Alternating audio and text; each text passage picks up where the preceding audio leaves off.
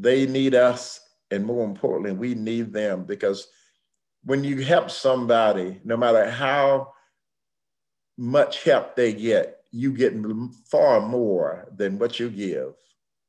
You get to show the world that you're responding because of God's great love, because of the love we can't earn, we can't buy, we can't swap, we can't trade.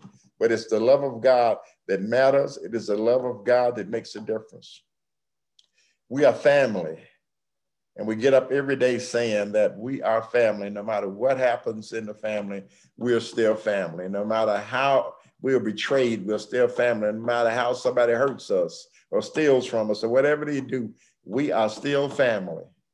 And when the family of God rocks together, you can rock a long time. When the family of God parties together, it is an awesome party.